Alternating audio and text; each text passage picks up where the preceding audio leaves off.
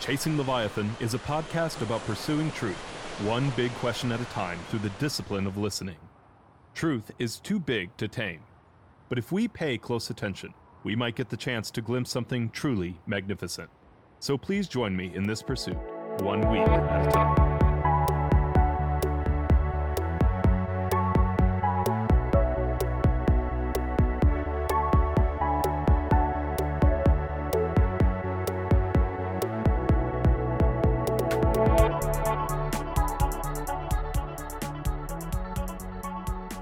Hello and welcome to Chasing Leviathan. I'm your host, PJ Weary, and I'm here today with Dr. Alison Knight, Senior Lecturer in Early Modern Studies in the Department of English at the Royal Holloway, University of London. And I'm excited to talk about her book, The Dark Bible, Cultures of Interpretation in Early Modern England. Dr. Knight, wonderful to have you on today. Hi, thank you for having me. Glad to be here. So talk to us a little bit, why this book? Why do we need to understand these cultures of interpretation in early modern England? So why this book? It's a tricky one. It emerged out of my PhD work on the book of Job in early modern England. And the way it was used in literature in early modern England. And the reason I focused on that book when I was doing my PhD was because it's such a hard book. It's not just in terms of content, that impossible question of, why do bad things happen to good people? But also the way it's written. The Hebrew, the text itself is and the different versions of it exist are kind of quite difficult to interpret. St. Jerome said that it was that the book was slippery like an eel. When you try to grab hold of it, it just slides through your fingers, basically. And I love that. I really like those kinds of difficult, hard to grapple with, hard to understand questions. And the book of Job, the book that I've written, The Dark Bible, it's not just about Job, but that's kind of what got me started on it. The book of Job is a book about questions. The friends, Job is asking, he responds in questions. The friends respond to that with more questions. When God finally emerges from the whirlwind, he doesn't provide answers, he just provides more questions. One of which is, very apt for this podcast, which is, canst thou draw Leviathan out with a hook? Which is a way of kind of saying, like, these answers, you can't handle these answers. This is too big for you. You can't deal with it. So, so I'm really interested. That got me started on thinking about questions and questioning approaches and difficulty, and how, especially in the Protestant Reformation, a time that was, very much about, in some ways, about certainty. And was very much arguing, one of Luther's core precepts was that the Bible was clear, that it shines with clarity, that anyone can understand it, that you don't require the interpretive apparatus of the church in order to explain the Bible to you. You can just have a direct relationship with it. So, this is kind of a founding precept of the Protestant Reformation. So how does it deal with the fact that the Bible can be very challenging, actually? Not all of it, but a lot of it.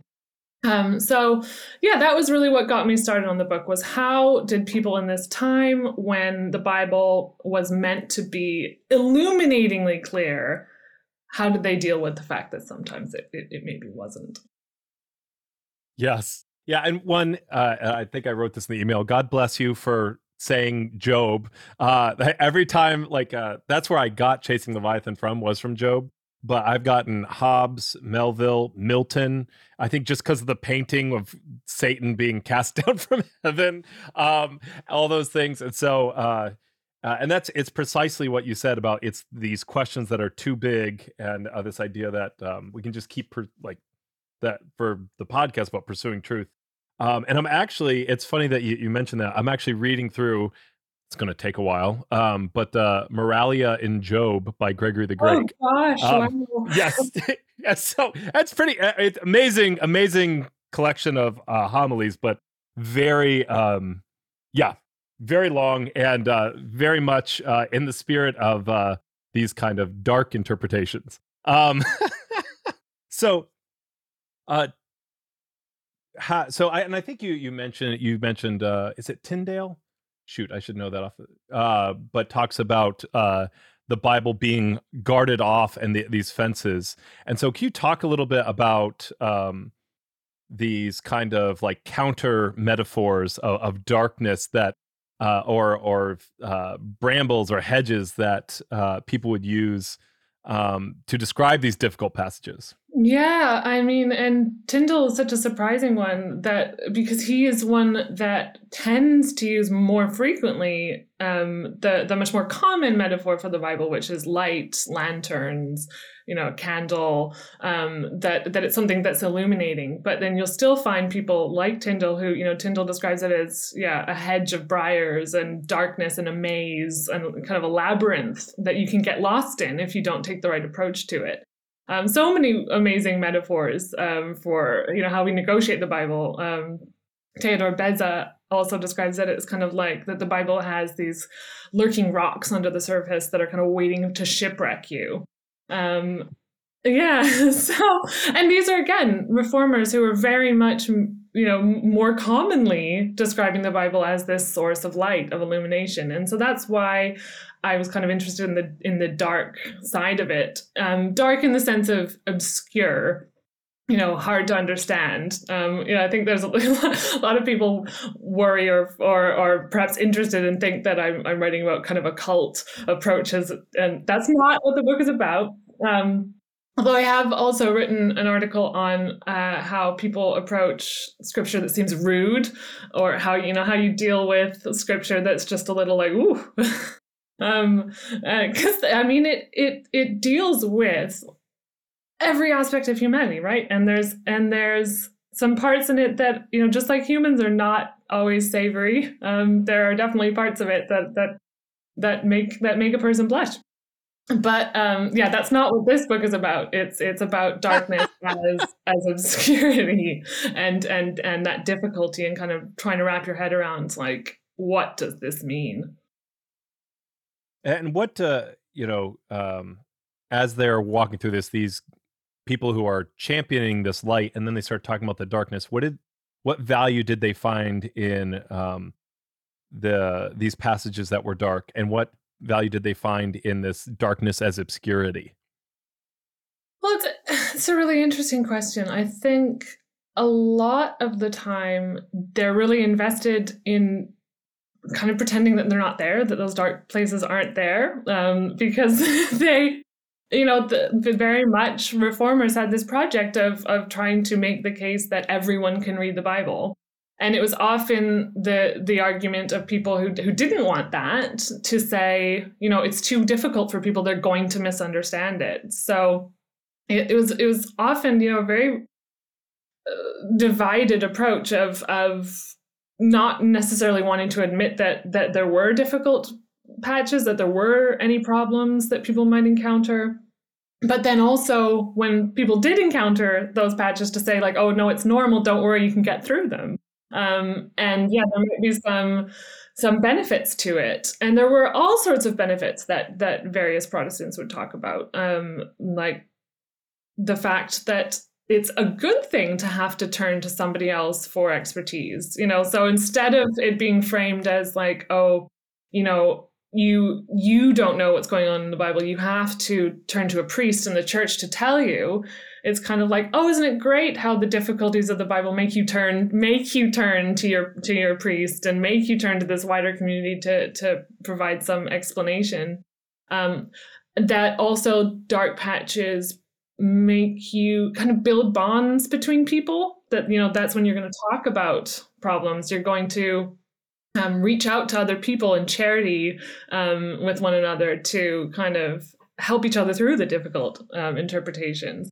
But then, what I'm also looking at in the book is the ways that these can be as well moments that spur creativity, that spur different kinds of relationships with God, that can and with the Bible itself, that it can provoke a deeper kind of relationship. There's one example that I look at on the chapter on defects in scripture. So these are passages where there might be words missing, there might be kind of necessary grammatical elements of verses that aren't there and need to be filled in a little bit.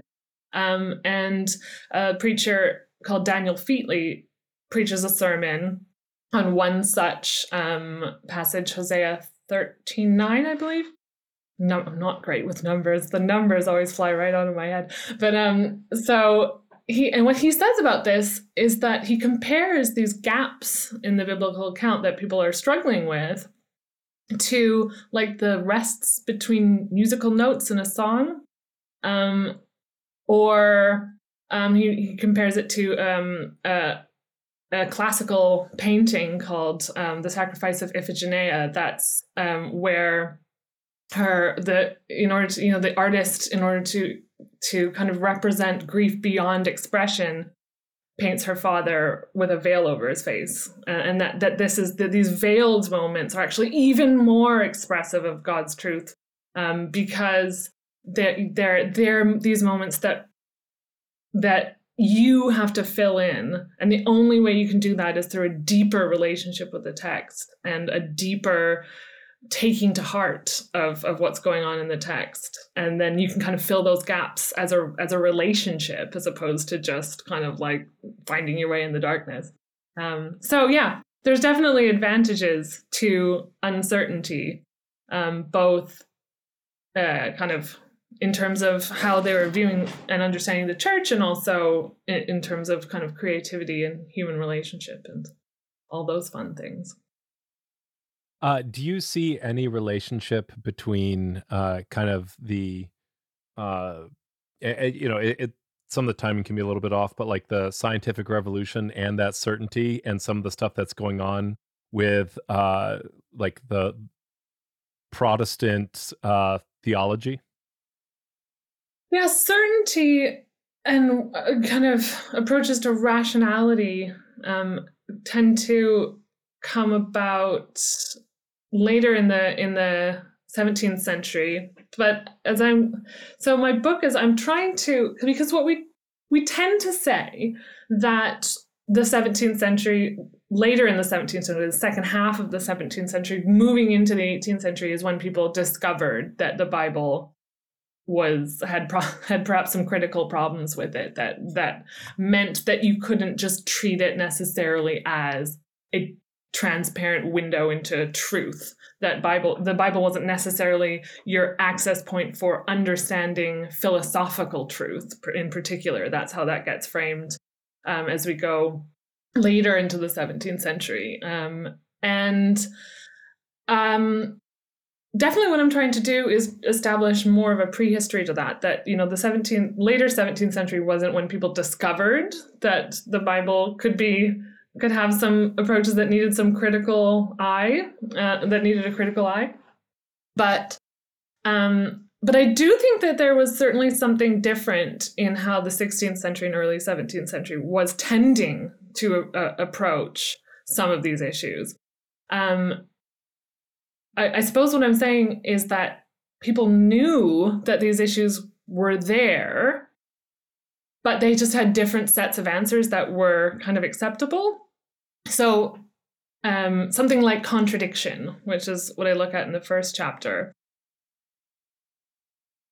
In the, prior to the later 17th century, people were, very much tying themselves in really fascinating interpretive knots to reconcile parts of the Bible that they always stressed it in terms of it only seems, but that seemed to contradict one another.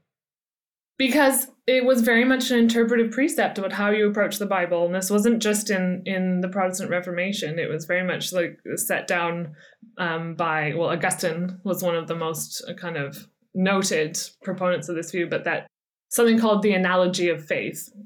This is expressed even in, the New Testament, that the faith is always analogous with itself, that it's always, all parts of the Bible have to fit within one another and have to belong, have to be reconcilable with one another, because, God is singular.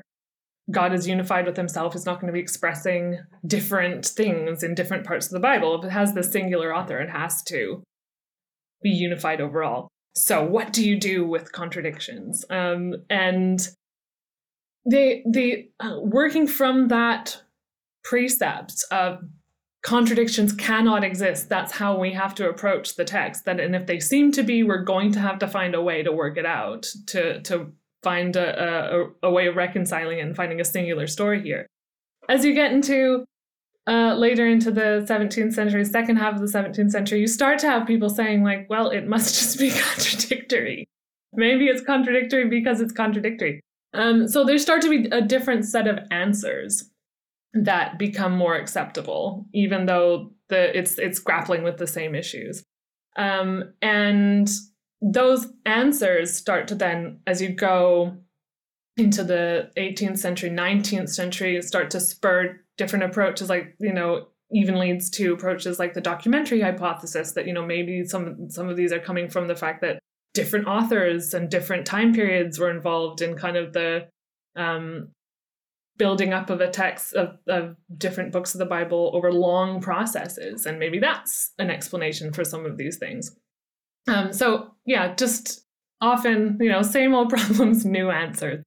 In terms of the scientific revolution, I mean, it was always very much, again, what comes first. In the Protestant Reformation, the early modern period, it wasn't as if people were saying that science didn't exist, but was it did it take priority over God's truth?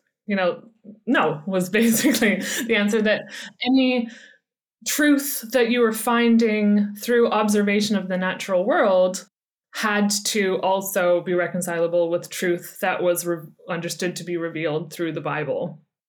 And as we move, later into the 17th century, into the 18th century, that starts to change. Again, what is truth? How do we know what is true? Is it through observation of the natural world and coming up with laws on the basis of that? Or is it, God's law and the natural world's going to have to fit in with that? Yeah, and like one of the big names here, in talking about late 70s, so this is like, we're talking Spinoza, right? Like the theologico-political treatise, right? When you're talking about this, like, maybe it is just contradictory, like, and I even as you're talking about this, you have people who are acknowledging problems, people who are claiming clarity, and it's interesting to see kind of the story of this, right? And then they're like, we can figure it out a different way by talking about it, and then everyone will understand how all this works.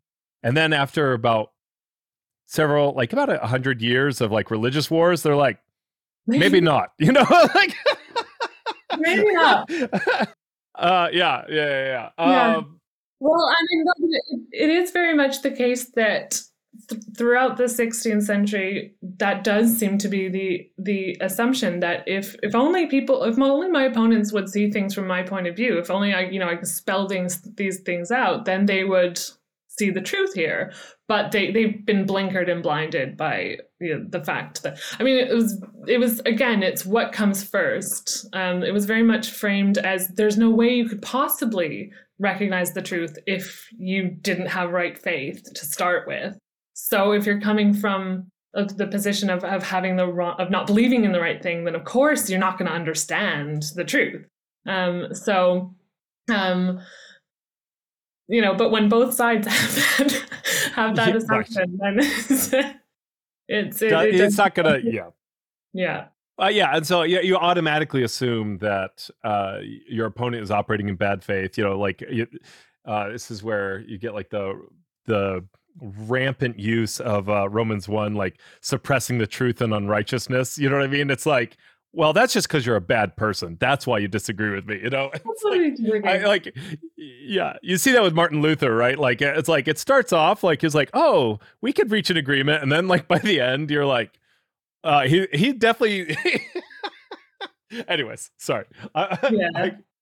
I wanted to make sure I stay on your book. I'm sorry, I'm geeking out a little bit, but you mentioned contradiction, and I did want to ask, because he is such a notorious figure, but also he's like in many ways a very misunderstood figure. Henry VIII, his great matter, Leviticus versus Deuteronomy. Can you tell us a little bit about that? Yeah, and I mean, so that was, this is early in the kind of Reformation, and people at that time weren't quite sure how all of this was going to go. And it's very much, what I think is interesting about that is, and there are a lot of people have written on the divorce and what caused it, and there's so many different points of argumentation in there. There's so many factors that lead into it, but what I think is interesting is that he did consistently frame his scruples about his marriage to Catherine of Aragon in scriptural terms. That it was always framed as a question of hermeneutics. Yes, absolutely, that question of Leviticus versus Deuteronomy. Leviticus says that you must not do not marry your brother's wife. Deuteronomy says you must marry your deceased brother's widow and provide children in his name. And Catherine of Aragon, of course, was married to Henry's brother for a few months. Henry's older brother. Henry was the second son. He wasn't supposed to be king. Henry's older brother passed away after only a few.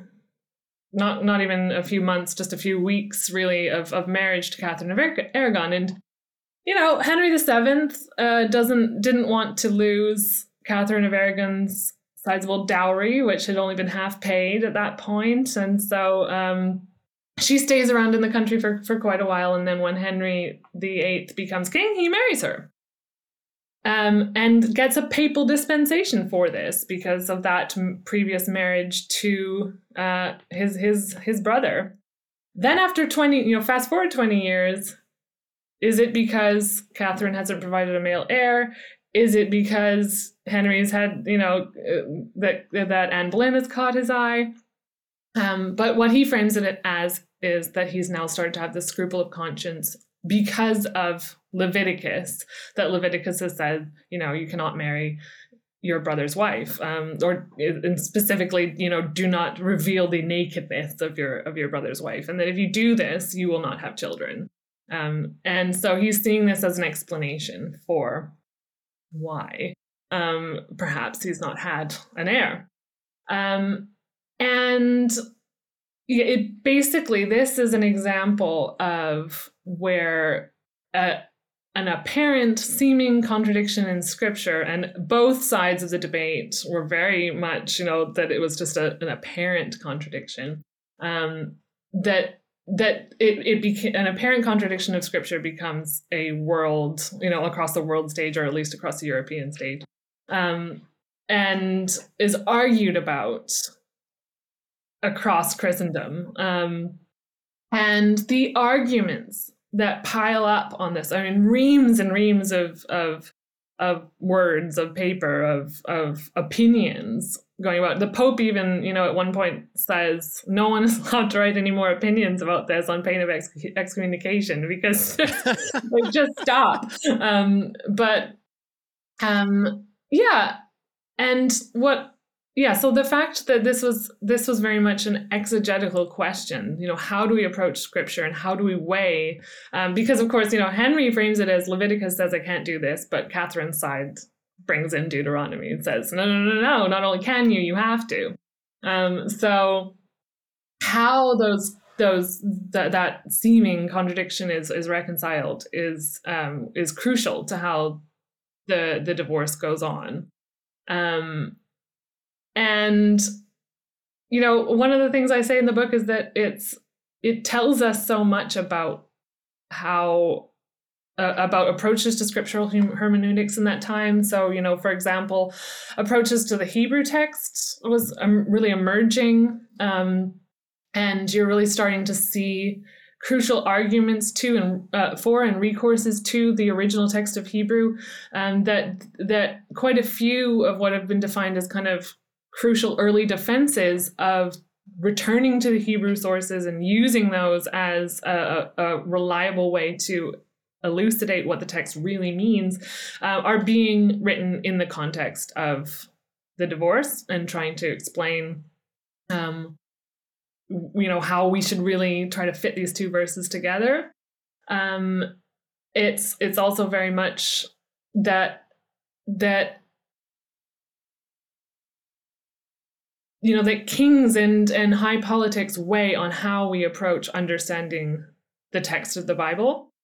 But another thing that I think is really important there is that the way that people have tended to view the divorce, and certainly people have talked about scripture in it before, but because they've been talking more about what approaches to scripture can tell us about the divorce, and I'm looking at more what the divorce can tell us about approaches to scripture. The people have tended to focus on kind of like who won the scriptural argument there. And what I say is nobody won the scriptural argument with Henry VIII's Great Matter. He just made a new church. Nobody, down tools and was like, oh yes, you are right. This you got the answer. You hit it. It just, each side amasses this opinion, and they're and it's it really is fantastic how much they decide what their opinion is, and they amass opinions to support it, and kind of you're wrong if you just think the other way. Like, so Henry and Catherine's side did this as well. The emperor, her nephew Charles V, also consult, both of them, Henry and Catherine's side, consult all the universities of Europe basically to amass all these opinions about which one Leviticus or Deuteronomy, which one? And that wasn't an unusual thing, to get a university opinion weighing in on a particular issue. But what Henry especially really wanted to establish was consensus, because this is the point, that these verses can't contradict. So it doesn't help to just say, oh, well, these people say this and these people say that, so I want consensus. So he very much frames it as that it's framed as he doesn't want the best theologians, he wants all of them. And he publishes, on behalf of Henry, he's published a report of these universities' decisions about, okay, which first takes priority here, or which, what applies in this case rather than takes priority, because of course all scripture is equally important. But right. But which takes priority in this, which applies in this instance. And he publishes it, and it's published, and it's, oh, look at this universal consent to all the universities of Christendom that all agree that basically Leviticus applies in this case, and Henry shouldn't have married his wife. But what happened was he just didn't publish the ones that were received in the negative. So he just leaves those ones out. Convenient, yeah. Yeah. It definitely shows how, even at the start of this period, you mentioned before that you've got 100 years where at the end of it, people, you might say it's kind of just gotten to the point of exhaustion, and maybe people realize you can't just keep shouting, I think this against I think that. But the period starts that way. It keeps on going that way. Yes. And there's some really fantastic work, a book by Nicholas Hardy called Criticism and Confession, which is looking at that later kind of not just the second half of the 17th century, but more into the 17th century, this period where tends to be thinking of biblical criticism and being built on kind of rational argumentation and all that. And he's showing how very much it's still very much a confessional issue. Fantastic book. But it keeps on being that confession, that someone's religious beliefs, that the beliefs they start out with, basically, with Henry, with his case, the beliefs that they started out with about who was right and who was wrong, shape exactly all the arguments that you're making, that you can't just kind of be just rational about these things, as much as people might frame it in those terms. That confession very much is a huge driver to these arguments. And so that's, I guess, returning to that kind of scientific question again, or perhaps in a different way. talking about issues of secularization, we might call it, the emerge of rationalization, is secularization. These are kind of different words for saying that your religious beliefs should come from the evidence that's before you, shouldn't shape the evidence. And people in the Protestant Reformation before would have absolutely agreed with that 100%, by the way. Like, they would have completely agreed that no, your beliefs come from the text, but equally that you can't get out from underneath it, because it shapes everything about how you understand the text to work. All of your priorities about how these things, how the Bible makes meaning, are shaped by the beliefs that you bring to it, even as they are shaping the beliefs that you have. So as you get on into rationality, secularization, secularization, you can talk about that in terms of you can still be, in the 19th century in particular, you can still be looking at religious topics and you can still have a religious point of view, but the way that you approach argumentation is meant to be able to convince someone who has completely different religious views that you can kind of take the religious views out of the equation and still be convincing, even if they're still there. Which, yeah. So kind of getting tied up in knots, as I often do when you're talking about, especially the divorce, they were tied up in knots. Everyone was tied up in knots with it, because that was the point. It was so confusing. How do we wade through this?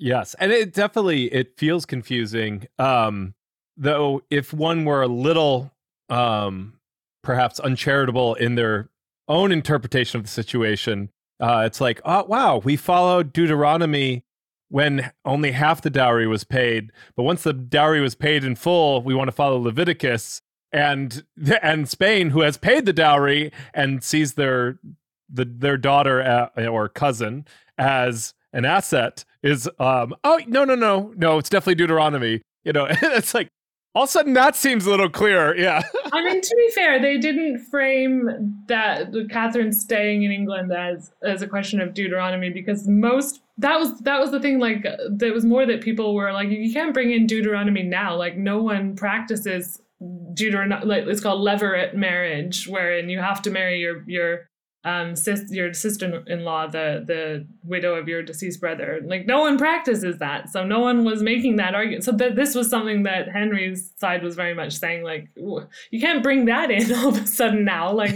nobody uses that.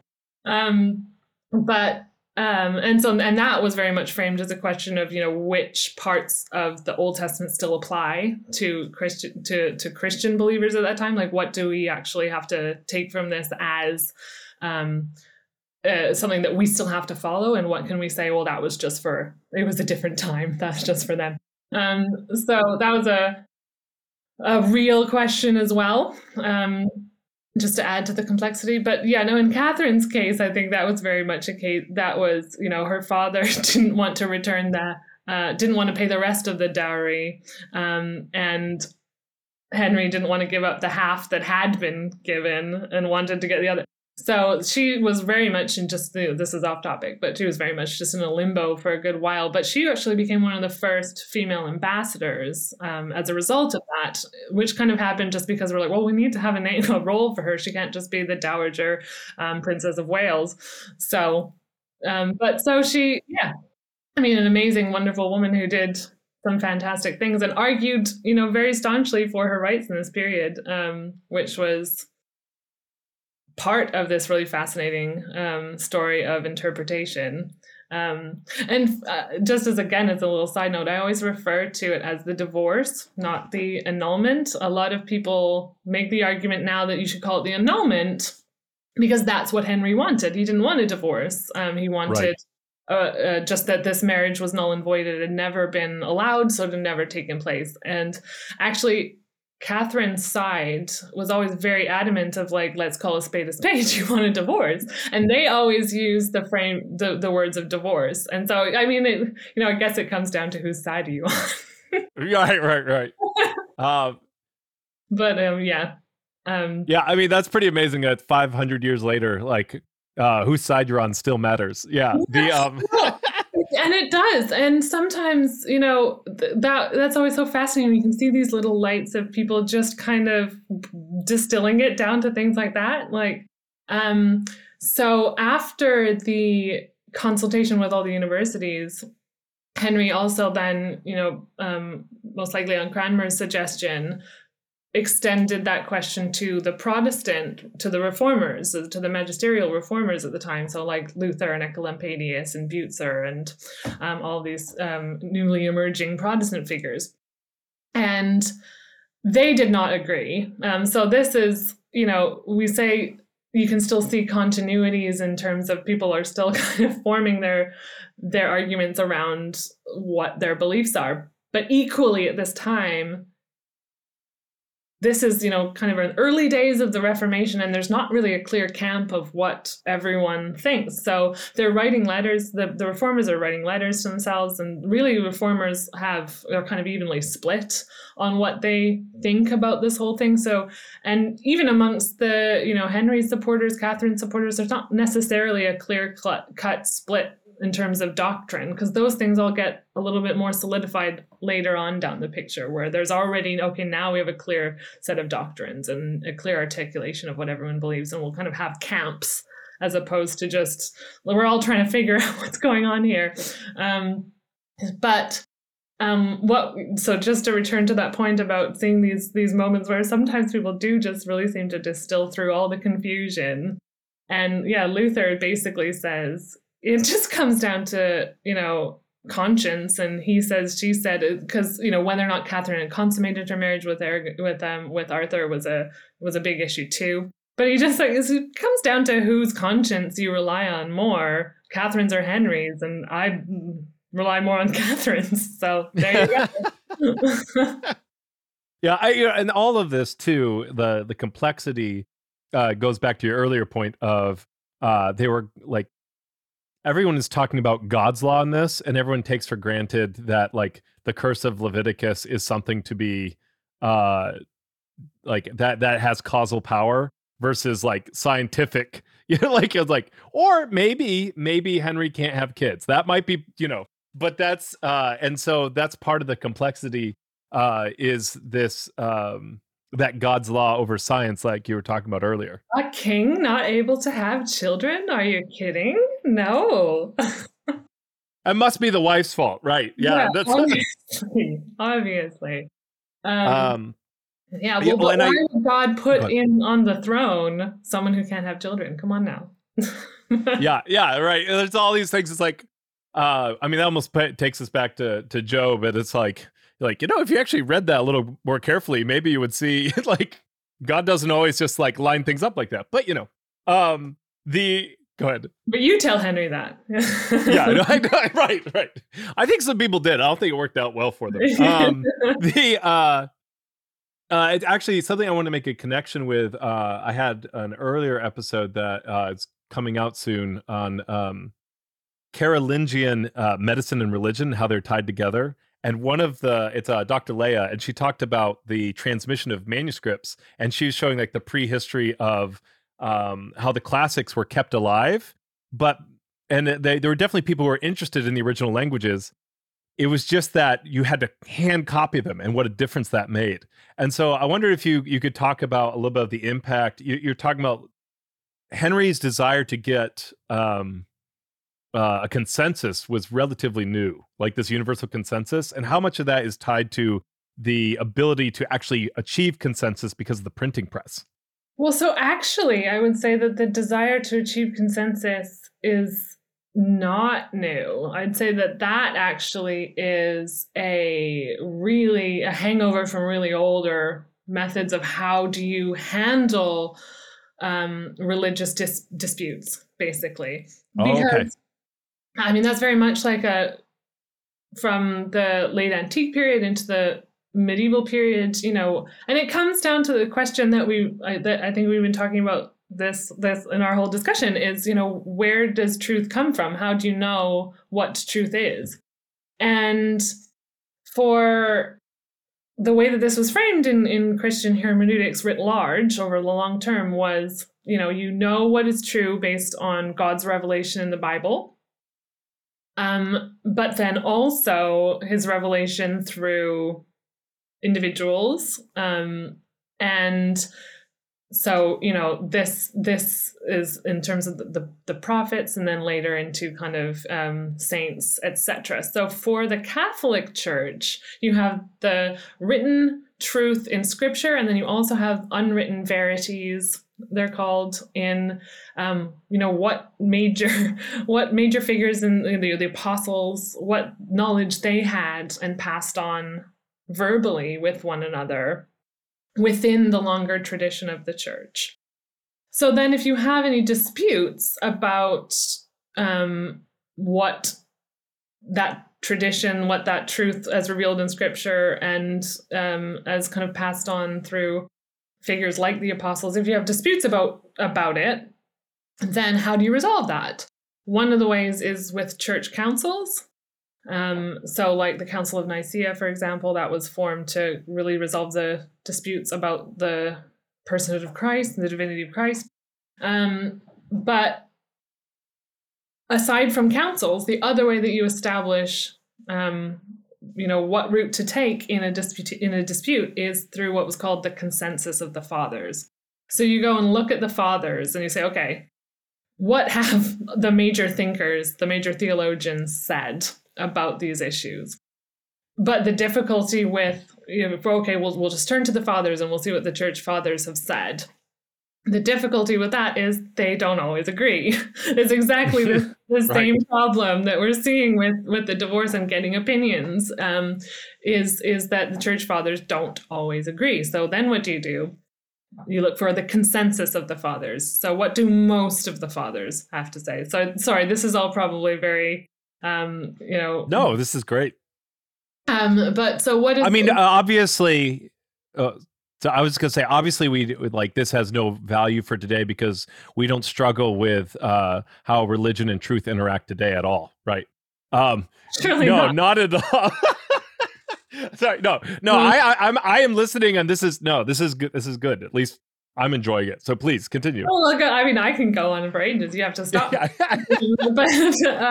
so you try to find consensus, and then you also try to there's some fathers are kind of have more cachet than others, or worth more than others. So in particular, you want to find the kind of more major the major fathers. So in particular, so the ante-Nicene fathers, those are really good. So the closer that you can get to Christ, that's always good, because then you don't have this kind of time has all of its accretions and people get the wrong ideas, etc. So you don't have that kind of impurity. But also, so the major fathers that you really want to have on your side would be the four Western fathers, which would be Gregory the Great, who you mentioned earlier, Ambrose, Jerome, Augustine is really also a really heavy hitter here. And then you also have the three Eastern fathers, which are Basil, John Chrysostom, and Gregory Nazianzen. So if you can get those ones on side, then that's a really good thing. But then if they disagree, that's a problem as well. But this was how you established authoritative tradition. This was how you established truth when people disagreed, because people disagree all the time, was to try to establish consensus. So in some ways, that was very much a kind of a way of arguing with a long history. Okay, we're going to consult the theologians, but I can't just come in and bring in a bunch of modern people's disparate opinions where half of them say this and half of them say that. I have to try to establish consensus here.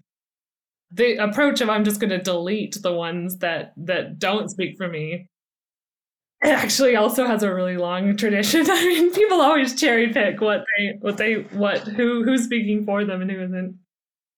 Is that to me almost sounds like Henry didn't fully understand what the printing press was changing, right? And how easily is that a fair read of that situation?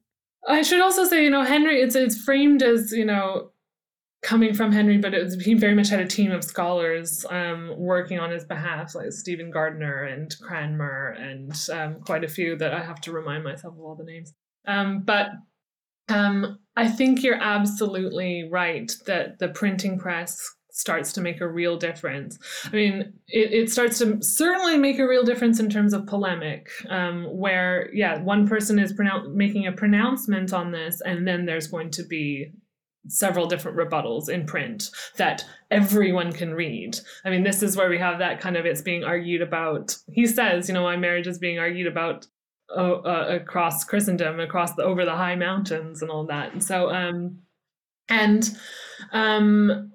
yeah, so that's a big difference, that it then becomes something that everyone weighs in on. But you still do see kind of older modes at work here. So there's a figure called Richard Croke, and he was a Greek scholar, and he is sent by Henry to Italy to get Italian theologians on side to make pronouncements and, trying to get some opinions there. But another thing that he's trying to do, and I don't think that this was something that I mentioned in the book, and I'm just trying to remember all the details now, but another thing that he was sent to do was to look in Italian libraries to try to find, now again, I might have the details of this wrong, but I believe that it was perhaps Stephen Gardner, or it was someone else, had in their head that maybe Saint Basil had said something about this, maybe Saint Ambrose. But there's definitely a really good church father who has said that Leviticus is the one that matters and not Deuteronomy. And so it's really just a case of like, there's a manuscript in Italy somewhere. I can't remember where, and this is them saying it, not just me, but saying like, there's a manuscript. Go to Italy and find it. It's by probably Ambrose or maybe Basil, or it's probably in Venice or maybe the Vatican. They won't let you look at it in the but and so it's that kind of, so like there's a manuscript somewhere that has the key, that has the real kicker here. And that if you can find it, then you can really make the definitive argument here. And so that's very much a kind of an earlier, prior to the printing press, mode of going about argumentation.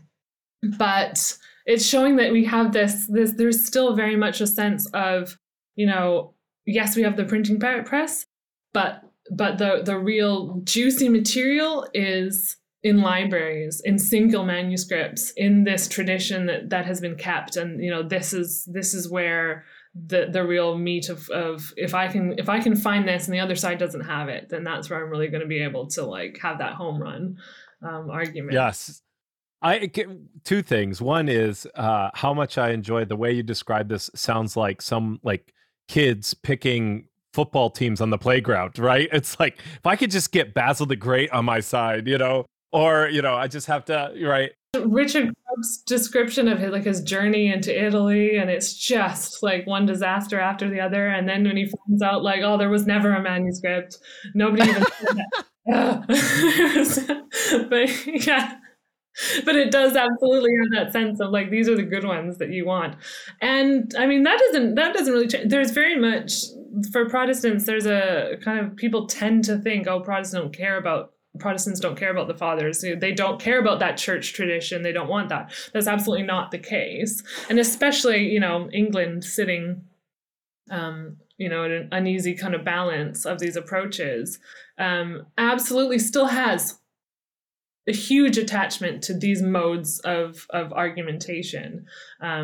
And we can absolutely still see, especially I think, in the divorce, when it is just on the cusp of early days of the Protestant Reformation, you can absolutely see that there's new approaches, but still very much kind of very traditional approaches.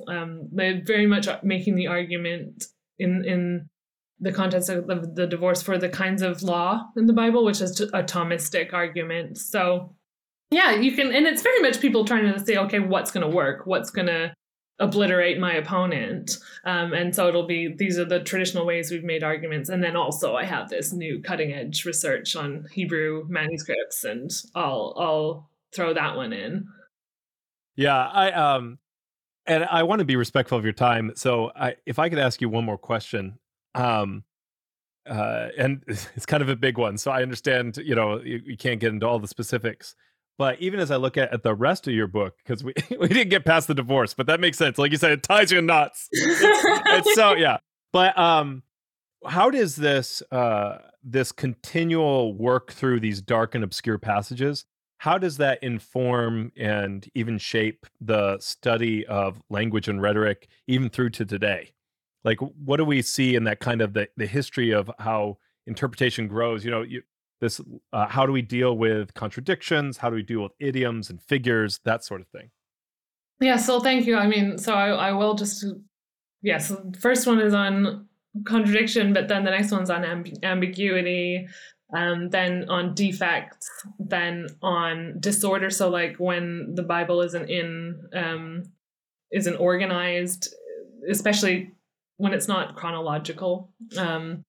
And then idiom, as you said, and then finally the fact that it's figurative. And I think that the fact that it's figurative is one of the most intractable problems for people in this period, especially with something like the Eucharist is a huge one. Like, how can you tell, basically, if something is figurative or not? If it says, oh, it is like this, like if Christ had said, I'm like the vine, then that would be, a lot easier. But he says, I am the vine. But people had no problem with that one, actually. And again, this comes back to the fact that so many of these problems that are framed as linguistic problems you can't separate them from confessional problems, because no one ever said that Christ had leaves and bore grapes and that sort of thing in a literal sense. There was no argument about whether or not that was figurative.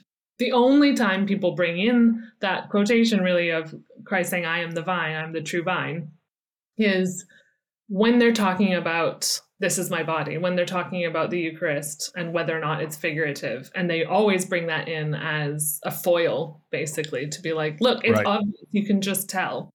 That is actually one of the arguments that I make, that it often boils down to that. They're just like, I think it's this. So that was the one problem, is how can you tell if something's figurative? And then assuming that everyone agrees, okay, it's figurative, then you have the problem of, okay, and now what does it mean? All of the chapters of my book are focusing on problems of language and how much religion religion, happens in language. It also happens in other forms. There are material sides to religion, certainly, but, in terms of Christianity, it is very much framed, no matter which, type of Christianity you're talking about, as in terms of language. And so, this is something that people talk about a lot as well in this time, is that, God knows that that we need language, and that language is insufficient to communicate his truth. Like, it exceeds anything that human language is capable of, but he knows that, and he accommodates his truth to the realities of our language. So often you do see that kind of argument of like, don't get so hung up on the fact that language, that, maybe it's language itself is causing the problem here, and that God isn't going to be contradictory. It's just that we need human language, that God doesn't have any defects in his truth, but human language often fails, or manuscripts fail, or that sort of thing. So these are all very much problems of language, how humans grapple with language, how we make meaning, how we understand meaning, how we communicate it to somebody else. And in fact, they're so inseparable, but I do try to, as much as possible, say, I'm talking about problems or uncertainties, confusions that people had that were based on the Bible's, the phrase that was in the time was the Bible's own way of speaking, because it's not about those intractable mysteries of religion. So for example, something like, what's the nature of the Trinity? that's, that God is beyond our capacity to understand, rather than the Bible itself. Like, so that's very much focused on the way that the Bible uses language and how people then use language to explain that language. So yeah, we can't get out from underneath it. We need language. I mean, different sects would say we don't, that we can just sit in the mystery and just let it all wash over you, the fact that it's beyond us.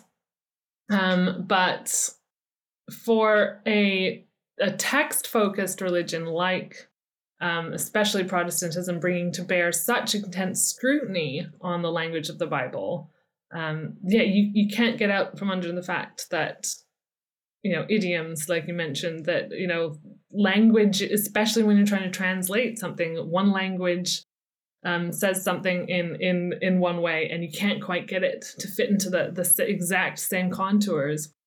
Even if people want to believe that it can. So the preface to the King James Bible says translation is that which opens a window, it cracks the shell so we can get the kernel.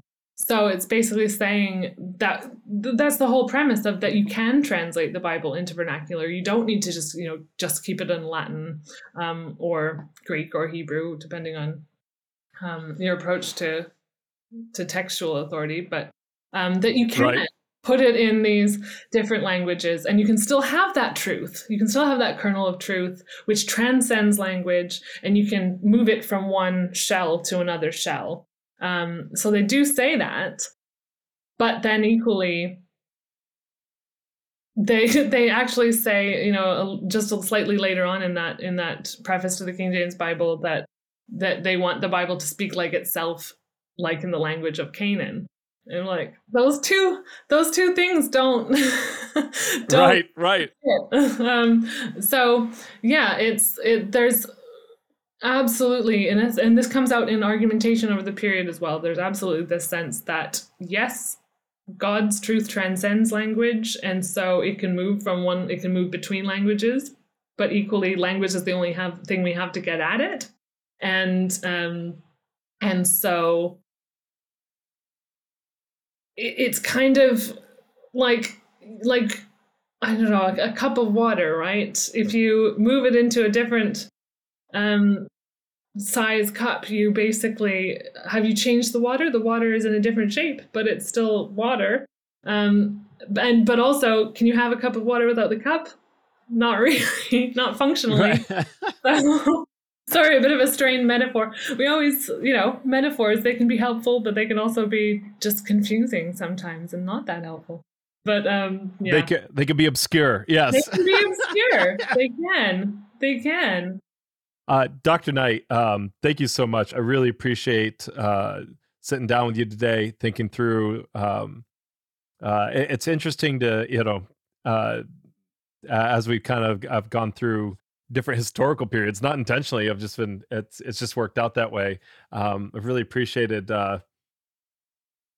seeing the value and the some of the same debates happening, with slightly different, back then as they're even happening now. Yeah, and I mean a book about the interpretive difficulties that Scripture presents. I could have chosen any time period. Honestly, it's a fair point. Like, these are not inventions of this time period. Absolutely. Like, you go before Christ, you go to the earliest days of Origen says this kind of thing, Augustine. Absolutely, so many of the things that I'm talking about are articulated by Augustine, and how to approach them is explained by Augustine. But people are still arguing about it centuries later. It absolutely, the medieval period has very interesting approaches to some of these things, and these keep being issues and problems. Well, now people still have very intense debates about how we understand the truth of the Bible now, and I think that's wonderful. I love the fact that we still keep talking about these issues, and I like the fact that you can still kind of keep hearing the same argument over and over. People find the same argument for themselves in their own time. It's so interesting. So something like you mentioned Spinoza. He a while back, he very much does make the case that the Bible, you should read it and approach it like any other text. But then you also get people. So in the 19th century, they kind of thought that they invented this approach as well. So someone named Benjamin Jowett wrote in Essays and Reviews that basically, you have to approach the Bible like any other text, and people were like, "What?" So and you just keep seeing the same observations over and over, but equally, it doesn't mean that it's always the same. So I kind of finished the book with saying that. An early Reformation figure, Sebastian Castellio, who ran afoul of Calvin and Beza basically because he disliked and argued against the persecution of individuals because of their religious beliefs, and that made the argument that you shouldn't kill people on the basis of their religious beliefs. And very much also because the Bible is so difficult. He frames it that way, like the Bible is so difficult to understand. How can you kill someone on the basis of how you're interpreting it and what your interpretation is? So, that argument looks really similar to arguments that you can get now, arguments that you can get in the 17th century for religious toleration. Does that mean that it means exactly the same thing? Not quite. Context is very important, and we can see things that everything's always different in the past, and then also things always stay the same. So we can see real points of connection across the wide sweep of history. But also, I think when you dig into the details of the context, you can see how much is being driven, as in the divorce, by the context and needs of the time. I want to say thank you, and really appreciate what you've shared today. I think that's an incredible way to end. Thank you.